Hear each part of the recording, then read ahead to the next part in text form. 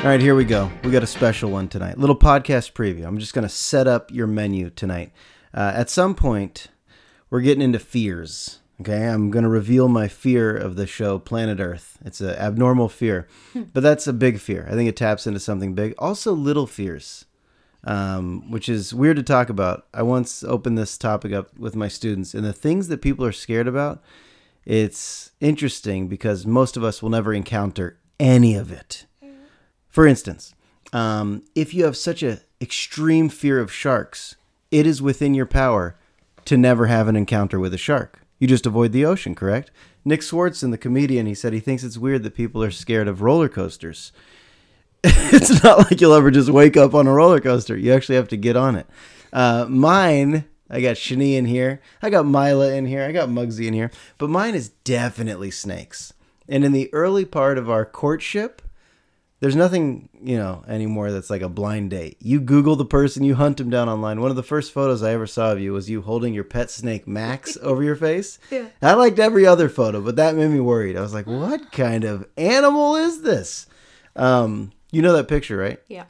Would it have been a deal breaker if you wanted to have the snake is it a tank? Yeah. I guess. In the bedroom? Terrarium? Like when we moved in? If you're like, look, I got one demand. The snake in the terrarium stays. Would it have been a deal breaker if I said, no, it's my number one fear in life? Oh my God, no, I'm sure we would have figured something out. All right, I hope so. What's one of your little ones, though? Just like a little unnatural fear of something that, of course, will never happen to you. But if it was to be on TV, it would freak you the fuck out. Oh, that will never happen to me? I mean, really, I'm never going to get bit by a rattlesnake. Okay, well, I was going to say, I'm kind of scared of this adorable little baby on my lap because fear of a baby. She controls she does all of my sleep. No, I don't blame you. But that's actually a legitimate fear. Yeah, exactly. Anybody who pretends they're not scared of their newborn is lying. That kid is going to ruin your world. I mean, it'll also create probably the most loving feelings you'll ever have, but she has complete control over us, though. She does in this moment of her life. So, I'm scared of worms. I'm scared of not knowing words at the doctor, like percentile. Do you remember the first time we went to the doctor? Yeah. And he started to reveal percentiles, and I had to take a step back? Yeah. I was worried that I was going to be judged in that moment. I said, doctor, before we continue, what is a percentile? Okay, you said worms. You're scared of worms? Yeah, I'm kind of scared of worms. I mean, they gross me out. Is that... Being grossed out? I don't know if it's the same thing as a fear. Like, if a worm crawled in this room, would you freak out? Like, would your heart... Oh, you would? All right, then that's legit. And then what about a big one? Just thinking about it made me heebie-jeebies. When's the last time you even saw a worm? It's probably been years. Well, I garden sometimes, or I used to. Oh. So there would be the occasional worm. When it rains, there's worms on the sidewalks. That's true. You know when it rains, there's more skunks out in the suburbs? What? I don't know. I guess they come down from the hills. I didn't know that. I'm scared of skunks. There was a story. Are you scared of being sprayed by a skunk, or No. Actually, I'm not scared of the spray. I once read a story that a skunk bit a girl's thumb off, a little girl's thumb. And you never got over it. Am I making that up in my head? I got to Google if that's a real story, if I made that up. But yeah, I read that skunks bite. So we'll cover some fears on the podcast today, and also me hunting down Shani to find her snake pictures on Facebook before we really became a hot and heavy number. I actually don't know how long we've been together. Some couples, celebrate it. I know when we got married, but has it been 4, 5, 6 years? So I think we got married 4 years in. Uh-huh. So now it would be, 5.5, a little over 5.5 years? And everything. Is that true? 5.5? I wish I remembered. 2013. We should start cataloging this. We should start, of all things that matter. Who cares, right? Who cares? But where we are right now. Let's be mindful. Where we are right now is a second story of an apartment. The first story is an old Brazilian man who we call Faulo. Josh named him Faulo. I would tell you his real name, but I don't understand anything he says. It could be Faulo. It might be. His dog's name is Nina. I do know that. Yep. But the smell of cooking that is coming from their apartment tonight, you wouldn't believe. Oh, my God. Some people get grossed out by that. I think it's the greatest. Cooking. Not their cooking. I want them Brazilian to bottle it up. Cooking. Yeah, put it in a candle. And they've offered us. We've never actually sampled it. They've knocked on our door, I think when you're breastfeeding or when I'm tired on the couch. Mm-hmm. And we look through the peephole. As antisocial hermits, we don't answer. I rarely answer a knock on the door. It's a package usually, or... We should, though. I know. know. Maybe I'd have some Brazilian food in my stomach more often if I answered the door sometimes. It smells so amazing. But now that you mention, because they are Brazilian, I couldn't understand the language at first. It's Portuguese, folks. What is Brazilian food? What does that even constitute of? I don't know. There's no Brazilian restaurants I around don't know us. that I've had straight Brazilian. All I can think of is the steakhouses. Where Oh, good call. But Good call. other than that, I feel like I'd only had maybe I'd had like a Brazilian fusion something or other. But No, that's a good call. straight Brazilian food? But the Brazilian steakhouse is like Fogo de Chao. Have you ever been to a Fogo de Chao? No. You have to go out on a gurney. My sister has. I think she just went with my mom. There's a system actually with like cards on your table. And if you don't put the red light, I think it's either green light, red light. If the waiters see the green light, they keep carving big old pieces of meat. I had such an ache. I almost took you there for your birthday. Well, let's do that next year. But I decided And let's Uber. probably didn't want to eat a pound of meat on your birthday. I do. Why? Who am I trying to impress anymore? We've No, been no, together for what? 4, 5, 6, 7 years? I don't know. Okay, so we're going to get started. It's a family podcast tonight. How are your levels? Check your levels. I'm going to make it sound like we understand what we're doing. How's your gain? 10 o'clock. 10 o'clock. All right. I don't really understand the clocks. But this is a treat. This is a real treat as I welcome my first co-host / guest into the dojo, into the Here We Go podcast studios, the elaborate lab. And this was not an easy booking either. It sounds like it should be an easy booking because it's the person I cohabitate with. It's the person I married. But when you become parents of a newborn, there's not a lot of time to just sit down and rap for about a half hour, 40 minutes, whatever it's going to take. So the idea is this podcast will be interrupted sporadically. I've already noticed it's me, Shani, a monitor, and the monitor has already gone out. The batteries have run out. So we've hit our first glitch. And before I even welcome you to the podcast, I want to know, should we charge that monitor? Yeah, I'll grab the adapter. Perfect. I'll be right back. No worries. We didn't even start yet. Okay, 3, 2, 1. We're back in business. Good. We got a clear read on baby. And she's still sleeping. Okay, good. And you're allowed to exit at any time. And I don't even have to stall. Plus, if you say anything in the next half hour to 40 minutes that you regret, just ask me to delete it. That's how podcasts work. It's so beautiful. Perfect. Although I don't think we'll need it. Okay, so Shani is with me, and I am going to do a really long intro. It'll be like Mad Libs. You'll fill in the blanks. Answers I already know, but have always enjoyed hearing the answer to once other people ask you. So a question as simple as, where are you from?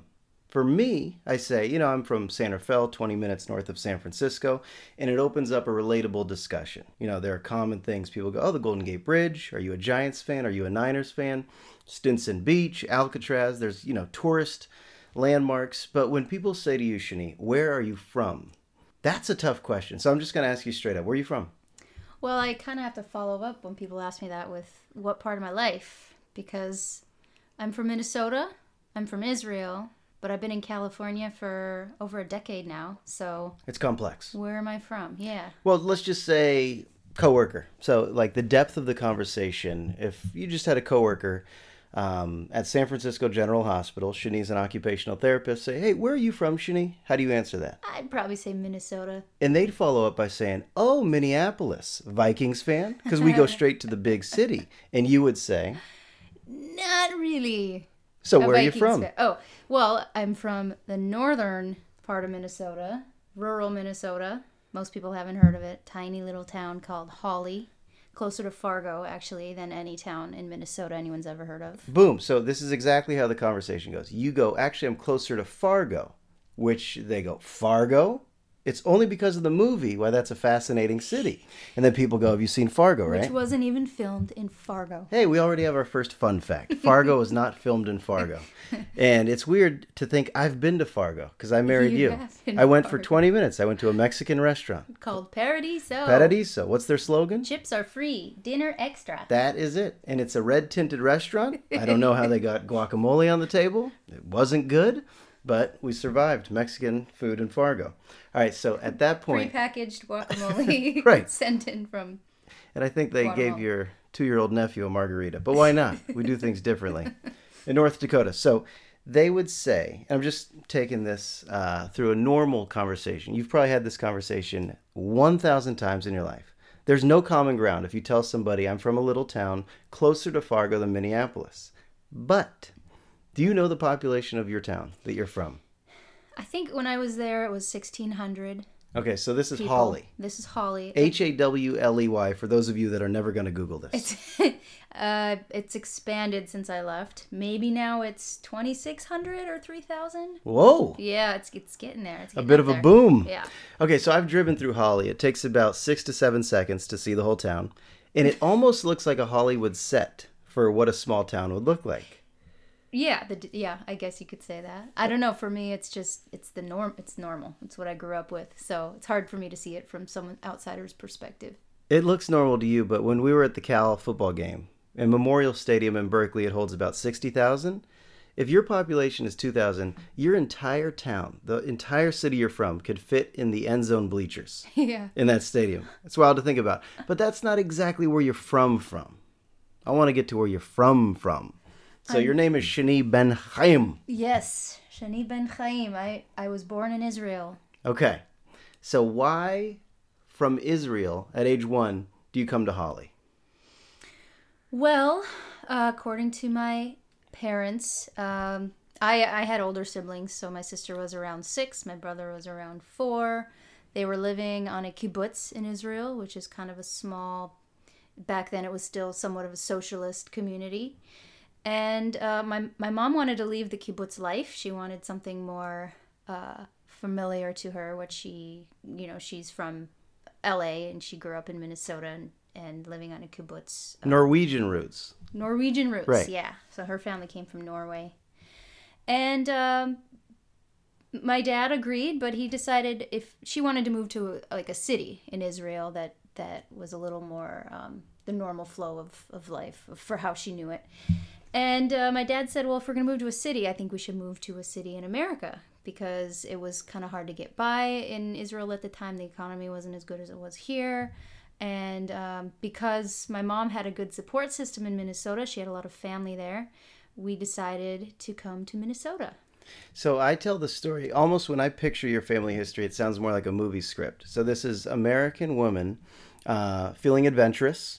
And plus, this is when you say kibbutz, but I picture just like commune hippie life, right? Everybody working together, plucking fruit off of a tree, dancing around a campfire. That's probably not accurate, but this is how it unfolds in my mind. She meets a guy, your dad, falls in love, has 3 kids. Yep. All 3 in Israel. And then by 1983, 84, they're moving this whole family back. 84, they put us all on a plane. And we came to Minnesota. Yeah. Right. So saying, where are you from to Shani is the longest answer, but it's a fascinating answer. I'm from Israel, grew up in Hawley, and then came out to California. And your siblings have interesting stories as well, as does your mom, your dad.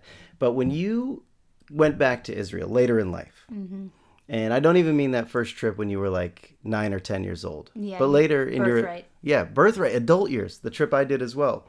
Did you instantly feel like some sort of a connection to the land? Instantly. The minute I stepped off the plane. Actually, the minute I got to the New York, the gate to take me to Israel, I started to hear Hebrew. And going from Minnesota, small town Minnesota, to San Luis Obispo, I hadn't heard much Hebrew.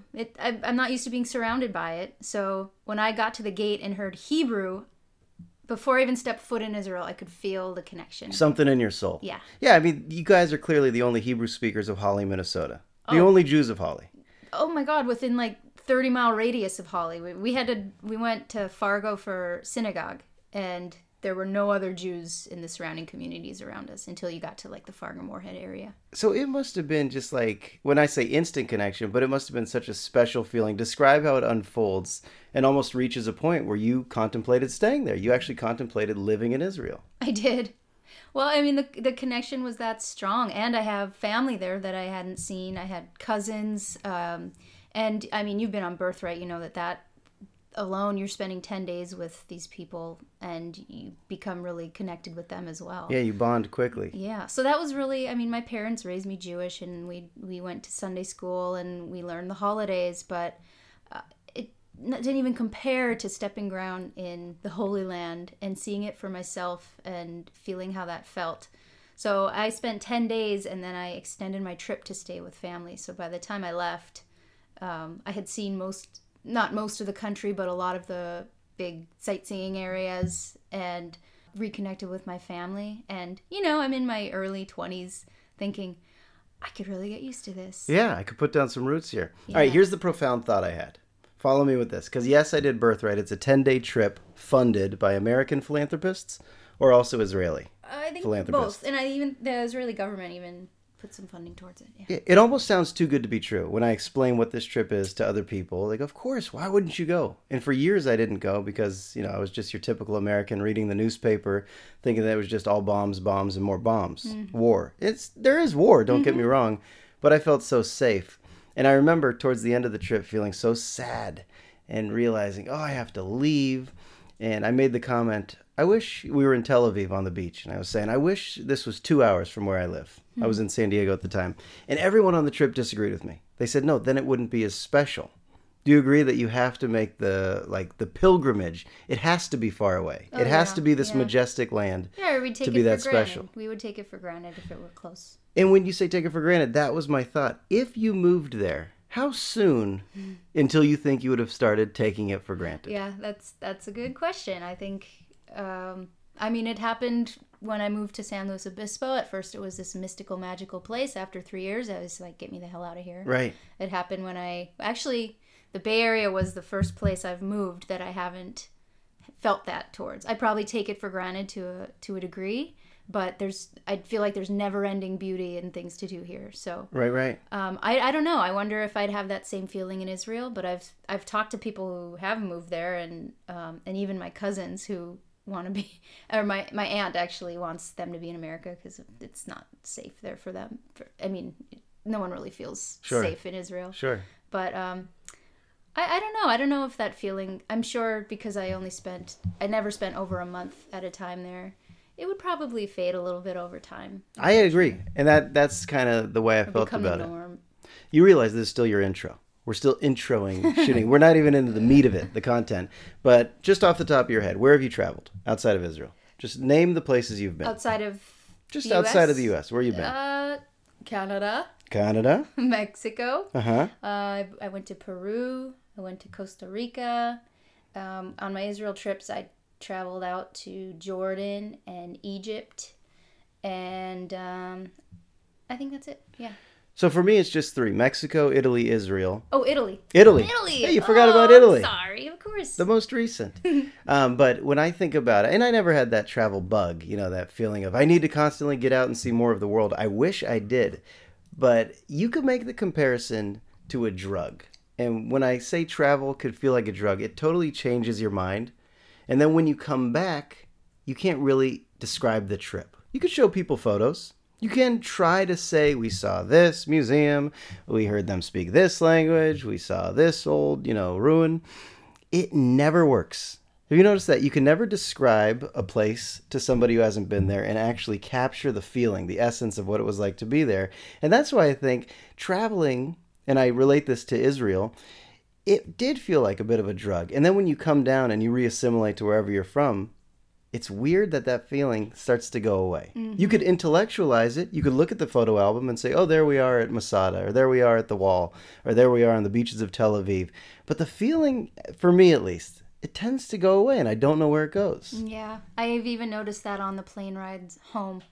Mm-hmm. I went to Israel a few times back then, and in those trips, I always got that feeling back. And then it felt, whenever you're on vacation, it feels like when we were in Italy, it felt like we were there for months, right, even though it was just a 10-day trip. So then when I'm coming home, I always get this strange feeling of like being in between my two worlds, and knowing that once I touch ground in America, that world is going to just become kind of like a dream I had. Exactly. It feels like a dream. And, in my life, I do plan to travel a little more. And I almost wish that I had more of a desire to go to, Thailand, Cambodia, see Africa, see Japan, and all these places, because I know it would just change my mind and change my mindset entirely. But I did read an article. I want to bring this up. I think there's 2 types of people in the world. People who think life is just going at a normal pace. Days are flowing naturally, and this is how long life feels. And then people who feel like it's going too quickly. Like all of a sudden it's my birthday again. It's this holiday again. I hear Muggsy just coughing at the door. Sorry. We have a 12-year-old beagle who we have locked out of the podcast studio. Aww. And he is just scream coughing at the door. Should we let him in? Okay, He can be in sure. the background. This will be our second break. Let's let the dog in. He's just, come on, pal. Come on. Good boy. Okay. It's a family podcast. There we go. Okay, so I think just getting back, two types of people. Those that feel like, of course, this is the pace of life. And then those that feel concerned like it's going too quickly. So I just Googled how to make life feel like it's going slower. Mm-hmm. It's a weird thing to Google, but it said outside of mindful meditation, you got to try to add novel experiences, take vacations, take these trips. And like you just mentioned, we were in Italy for maybe 11 days. Mm-hmm. It felt like 2 months. Mm-hmm. I don't know how it rewires your mind, but if you just stay in your normal routine, you know, breakfast, lunch, and dinner in the city that you live, going to the job, hit the commute there, dinner and do it again, it starts to make the weeks feel like the blink of an eye. Yeah. Like they just go by so incredibly quickly. Where do you fall? The type of person who says, yeah, life is kind of progressing naturally? Or do you ever have the panic feeling of, oh shit, we are getting older? I don't want to say old, but quickly. And time is starting to pass at a rate that seems unnaturally scary. Yeah, you know, we've talked about this before and how mindfulness can help. And there are moments, especially when I'm enjoying something so much that it feels like it's going too fast. But becoming a parent I've seen a quote out there, the days are long, but the years are short. Mm. So even though, and this is how I feel about it. The days are long and grueling. That's how that quote should go. But the years are short. Yeah. So I feel like it just depends on what lens you're looking at it through, because I look at my days right now. I'm home with the baby, you know, it's a lot of like routine and put her down for a nap, feed her, change her, put her down for a nap, feed her, change her. But 3 months have gone by and I feel like I blinked and 3 months went Exactly. by. That's a quick 3. So sometimes life feels like it's drawing on, especially when you're in a routine like that. But I think when you look back, like let's say you did a routine things for a week and it felt long, but if you look back at that week after it's over, it went by in a blink. It's important to reflect. Yeah, I think our minds are not in the present moment. It's weird that they're not wired that way. I wish they were. But you and I, you know, after this podcast, we'll be thinking about dinner or the next thing we're doing or reflect on something that previously happened. But if you could ever attain that mindset of just being present, mm-hmm. then time doesn't feel like it's going as fast. It's so weird that the human brain is not wired that way to be in the present moment. It may happen for a minute a day, but for the most part, my mind, like I'll be driving to work and have a thought, a stupid thought, consume me, and all of a sudden I'm not focused on the highway, I'm not focused on the music I'm listening to in the car, it's just a thought, and all of a sudden I'm at work. And I go, what the fuck just happened? It felt like I was driving for 20 seconds mm-hmm. and I got here. Autopilot. Autopilot mode, yeah. Exactly. That's dangerous. Some people live their lives in autopilot mode. As you could tell, I'm hyper aware, hyper scared of it. Yeah. Well, we actually learned about that in my neuroscience class. It is a thing, autopilot, where you do something so many times you can go into autopilot, like your drive to work. But the minute something changes, like something that doesn't usually happen, an accident on the side of the road, you snap out of it. It's weird. Okay, so to get to, I think, the depth of this topic, you know who Steve Wozniak is? He was the guy, the other Steve was Steve Jobs when they created Apple in the 70s. He did a TED Talks, and if I watch TED Talks, I get to sound smart. But he said, we have advanced society with man-made advancements. You know, of course, Apple computer, it plays a role in so many people's lives. But he went back even further, you know, a washing machine, a microwave, all these little inventions were supposed to make our lives easier. You know, think about the Industrial Revolution. Any invention, even paving roads, you know, and pasteurizing beverages, all these things, I know those are weird things to bring up, but think of something, just a kitchen appliance, a blender, a toaster, a dishwasher. All these things were supposed to make life easier. But Steve Wozniak said, it didn't. We don't feel like our lives are easier right now. Do you? Do you feel like because you own a smartphone, your life has become easier? No, most of the time, no. Why is that though? Here you are in a situation where everything's at the, you know, grasp of our fingertips. I think the demand is higher now.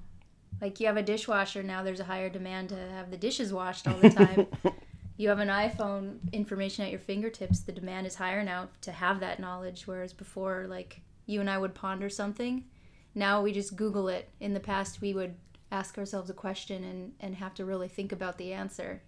So I think that things are just so easily accessible now that, or just reaching out to someone, you know, you could write a handwritten letter. Right. And it would take you a week or two to get back to someone that way. I mean, this is ancient times before telephone, but... telephone. And now, forgot to mention that one, that little one. And now, you know, people expect you to text back right away, email back right away. So. Yeah, so we've taken every invention, and then it's become mainstream, and then it's caused us to live in a way that feels like, hey, there he is. Oh my God, my dog just ran into the lamp. I'm certain that he's blind. I just learned we have breaking news on the Here We Go podcast.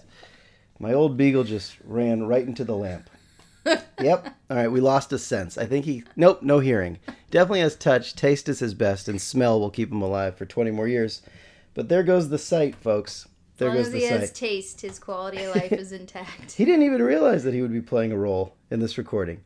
Okay, so I'm going to rewind from all this. Steve Wozniak is bringing up that here we are in society today. You and I probably feel busier than ever. We're more stressed out than ever. But it was all supposed to be easier by now. Every invention, you know, vehicles, cars, flight, it was supposed to make everything so much easier. However, we fucked up. And this is why when I look at your bookshelf, I go, I got to get Shani on my podcast, because I look at my bookshelf and it's funny that even though we're married, we keep our books separate. You look at mine, you see David Spade, Norm Macdonald, you know, Hank Aaron, all these sports and comedy books, Sarah Silverman's book. And then you look on Shani's and it's, you know, Neil deGrasse Tyson talking about black holes, Stephen Hawking, you know, traveling through Egypt. So because I know that you've read Sapiens, because I think you could explain it in a way that's at least comprehensible to me. But how did we as humans fuck up and make life busier? The agricultural revolution. Yes. Trust me, this is not science class. This is just something that I think we all need to trace back and understand. Well, I'm going to tell you all to go maybe read this part of the book. I'm going to give probably a crappy summary. I'll do my best. But talk to me like an 8-year-old. As Michael Scott would say in The Office, just talk to me like an 8-year-old. So go back to hunters and gatherers. Well, hunters and gatherers spent very little time hunting and gathering as much as they did, relaxing with their tribe. And then the agricultural revolution changed all that, and all of this... Not all of a sudden, this took place over thousands of years. I like all of a sudden. It's a better storytelling phrase. That all of a sudden.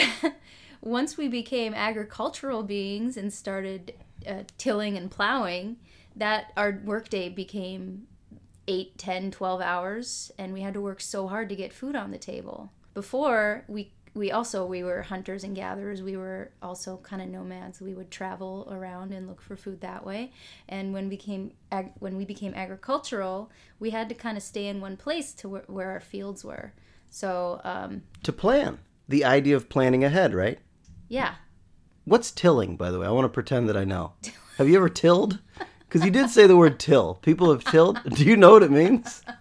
I so don't. I thought it was like a farming term. It is a farming term, but if someone said, hey, could you just go till for a bit in the farm? Would you know what the hell No, I'd have to clarify. they were referencing? Okay, but the point is we went from a pretty chill lifestyle as Homo sapiens, as humans.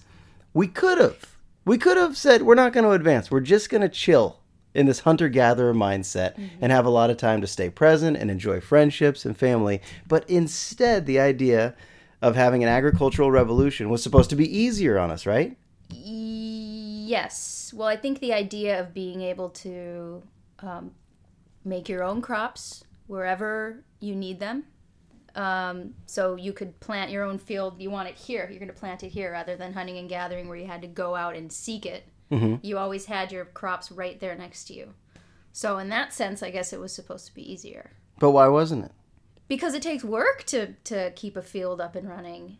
But I thought the whole point was that because agricultural farming meant that you have to plan ahead for next season because we're trying to feed more people. You're not just feeding yourself, but entire societies are now going to rely on farming, that it meant that you don't have as much downtime anymore. Sorry. Please know that. Fuck. Okay. I don't even think any of that made sense then. All right, 3 more things while I have you here. Okay. Number 1, documentary that we could see on Netflix. It's a bunch of episodes called Planet Earth.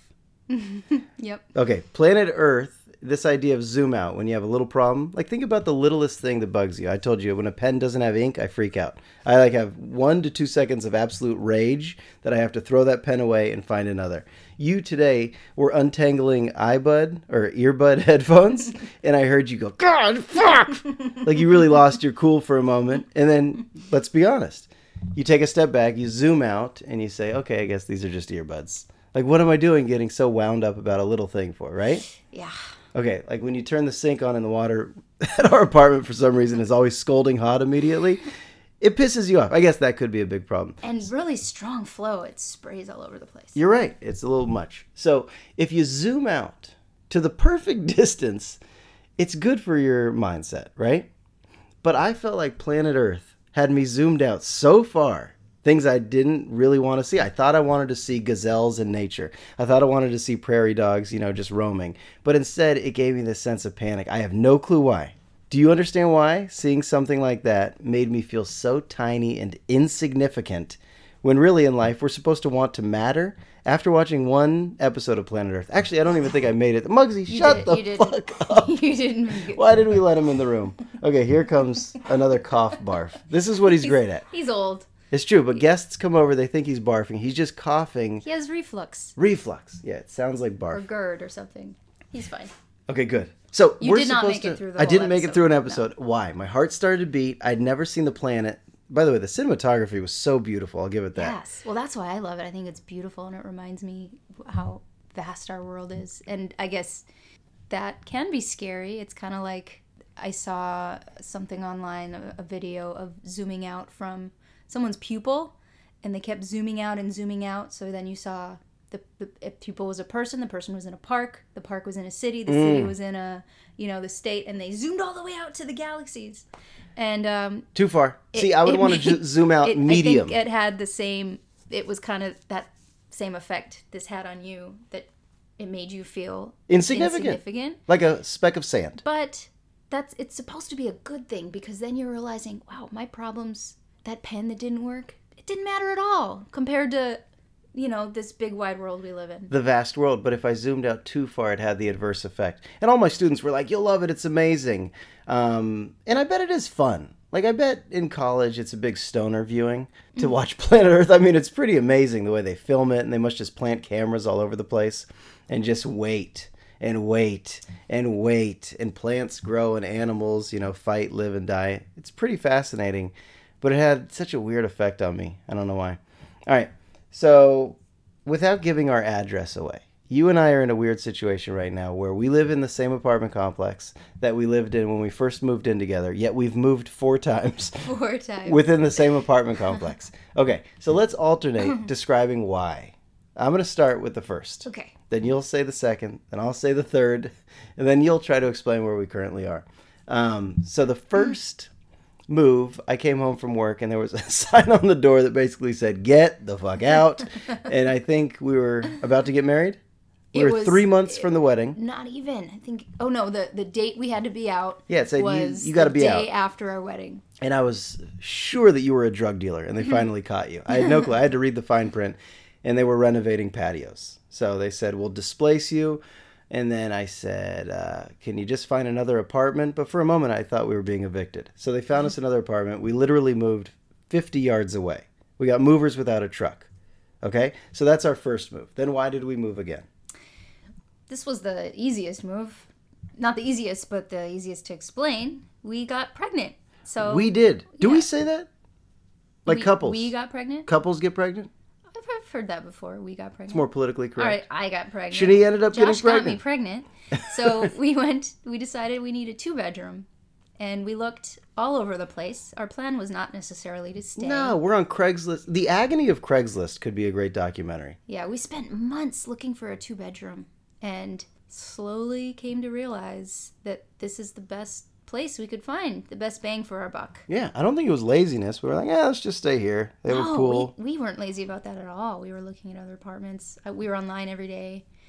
We were trying to move to Holly. What do you think rent is in Holly for a 1-bed, 1-bath apartment? $58 a month. $58 in Hawley, Minnesota. Okay, so we stayed here, but we moved into a unit, and we did get a truck this time to go 100 yards. And as we moved into this unit, I'll never forget this moment. We're putting our boxes down, or putting the couch down, the lamps down, the television down, and I heard this booming sound shake my skull. And it was just because the guy upstairs had surround sound. But it was like PTSD. I don't know why it hit me like this, but when I lived in San Diego, I had the same exact situation. To me, it sounded like a bee buzzing. Just a bee. A bee buzzing. To me, it was the end of the world. Straight Armageddon. I felt like we were going to war. And I realized I have auditory sensitivity. It's a real condition. I like to make it sound dramatic. Like when I'm at the movie theater, I could hear people chewing popcorn, but I fucking can. You can. He can. I It's can't. not a joke. I can't go to a movie in the theater anymore. I'm the worst date now. Restaurants are a challenge. You know something? This guy probably shouldn't go outside. Restaurants are no good. He doesn't do great in a mall either. Yeah, I wouldn't take him in a car. Okay, so it was so loud. And this is the moment where you're supposed to be so excited that you're moving into a new place. You're pregnant. This is going to be where we raise our baby. Yeah. 15 minutes into it, I have a full-blown panic attack. And I barely share that with you. The very next day, though, and we could hear every footstep. She might put herself back to sleep. Well, I think we're good. Nice. Go down with your erratic sleep patterns. Seriously. They don't tell you this when they congratulate you for being pregnant. They don't tell you that you'll be tortured by the sleep patterns of those lovely newborns. No. And if they do, I think I just shrugged it off. Right. Okay, so real quick. We go into this next apartment. It's not pretty. There was very little view, and I pretended that there was a view. It was like kind of a mound of dirt, and I was like, it's kind of like a hillside view. It wasn't. But once I heard every footstep this guy took, and it creates rage. You saw me. Mm-hmm. It became a situation where you could not be around me, and I think 1 or 2 days later, as you were unloading the cups into the cupboard, I looked at you and said, I will never live here. Yep, and I was 7 months pregnant. I was exhausted from the move. And I looked at him and I burst into tears. Let me say though, even though I joke that it sounded like a bee buzzing, that was just the surround sound. This guy's footsteps were like thunder. So that got to me as well. After a couple days, I was like, this isn't going to work. Thank you. So after I, drew a line in the sand, I put down the gauntlet. I said, I'm never living here. I tried to be, authoritative husband. I'm never living here. As you're standing on a chair, putting away glasses, thinking we're going to live here for the next 2 years, you start to cry. I think I went on my 9th dog walk of the day just to get the fuck out. And then I called the moving company. I started to schedule the move. You said, I'm not lifting another box. You can move us, Josh, but I'm not doing a damn thing. And I said, fine. Yeah, well, you offered, you said you don't have to lift another box. You can have because I had to go back to work. I didn't, and we signed a contract. And we had signed a lease. So I thought, well, first of all, I have nothing left to move again. So you're on your own. And second, good luck getting out of that lease. Do you remember what the cost was to break the contract? $7,000. $7,000. I remember that vividly. And looking at that number, any other time of life, that's too much of a price. This time I was like, we'll find it. We'll both get other jobs. Josh thought it was worth every penny. Yeah, I'll start gambling on sports. I was like, let's take a trip to Tahoe. Let's play some craps. I was thinking, there's a way. There is a way. I started Googling how to make $7,000 in a weekend. But instead, I found a loophole. My buddy who's a lawyer, I gave him the contract. And there was something about like medical condition. Like if it was... Oh, yeah, it was the American Disabilities Act. Okay. It's called reasonable accommodations. So people with certain disabilities... What do I have? Acute? Medical diagnoses can have reasonable accommodations made for them to help boost their quality of life and make living easier. Now, in all honesty... Within reason. Right. So you can't make a landlord build you an elevator if you're in a wheelchair. But they can move you to a lower level, yada, yada, make some adjustments. Or an upper level to know that there would be nobody above us. Well, for us, yeah. So you're. I'm still wondering, did I lie? Like I said, I have migraines, I have acute auditory sensitivity. I was making up all this stuff based on what I was Googling, but it's a real condition, yeah? Well, yeah. It worked. I didn't know I mean, auditory sensitivity. I didn't know it was an actual diagnosis. You're like, really? Don't you mean you just hear things? What the reason you weren't lying is that one I was kind of like, I it don't know won't if work. that's going to work. But you do have migraines. Good. You do get migraines. Good. So that wasn't a lie. This is great then that I get migraines because... Someone pounding on the roof is going to cause migraines. Okay, so who knew migraines would be such a gift? Because now where we live, it's heaven. Yeah, so we told the landlords he gets migraines. This living situation is going to trigger migraines. We cannot live this way. And they gave us an ADA reasonable accommodations form, filled it out, and here we are. And yada, yada, yada. Like Elaine Bennis would say from Seinfeld, I have a podcast studio. And this is elaborate. This is really glamorous, would you say? So I put one of your blankets from when you were a kid over an end table with this microphone. I have 2 cups of tea out. My dog, I'm pretty sure he's knocked himself out after running full speed into the lamp, but I'm not being attentive. Our baby's probably crying her eyes out. All right, 2 things. Shani, I'm going to give you this or that. Okay. All right. If for the rest of your life you could only watch one show, but your options were Seinfeld or Family Guy, where are you going? Seinfeld. Okay. You have 2 options. You'll take Seinfeld reruns over Family Guy reruns. Yes. All right, 2 things you quote very, very often. Okay. And if you could only travel to one more country for the rest of your life to get that drug, that travel high, would you go to a place you've already been? Or would you take a chance on a place you've never been just based on word of mouth, reputation, or whatever you looked up on the internet? You mean this is the only place I could go? You have one more trip. It's abroad. One more trip. And you could schedule, it could be a 3-month trip. Would you select a place you've already been and say, now that I've been there, I know how to navigate it? Or based on word of mouth or photos that you've seen, would you pick a new location? I'd go back to my roots every time. I would go to Israel. Back to Israel. Yep. Oh. I think I'm with you on that. Mm-hmm. Okay. Maybe one day. One day. One day. Is that a Matisyahu lyric? Not at all? Maybe. I don't know. I was trying to bring it full circle. I don't know. Maybe. Is he even Israeli? No. He's probably from Ohio. All right, Shani. Thanks for coming in. I'll let you now tend to our child. Okay. Thanks for having me.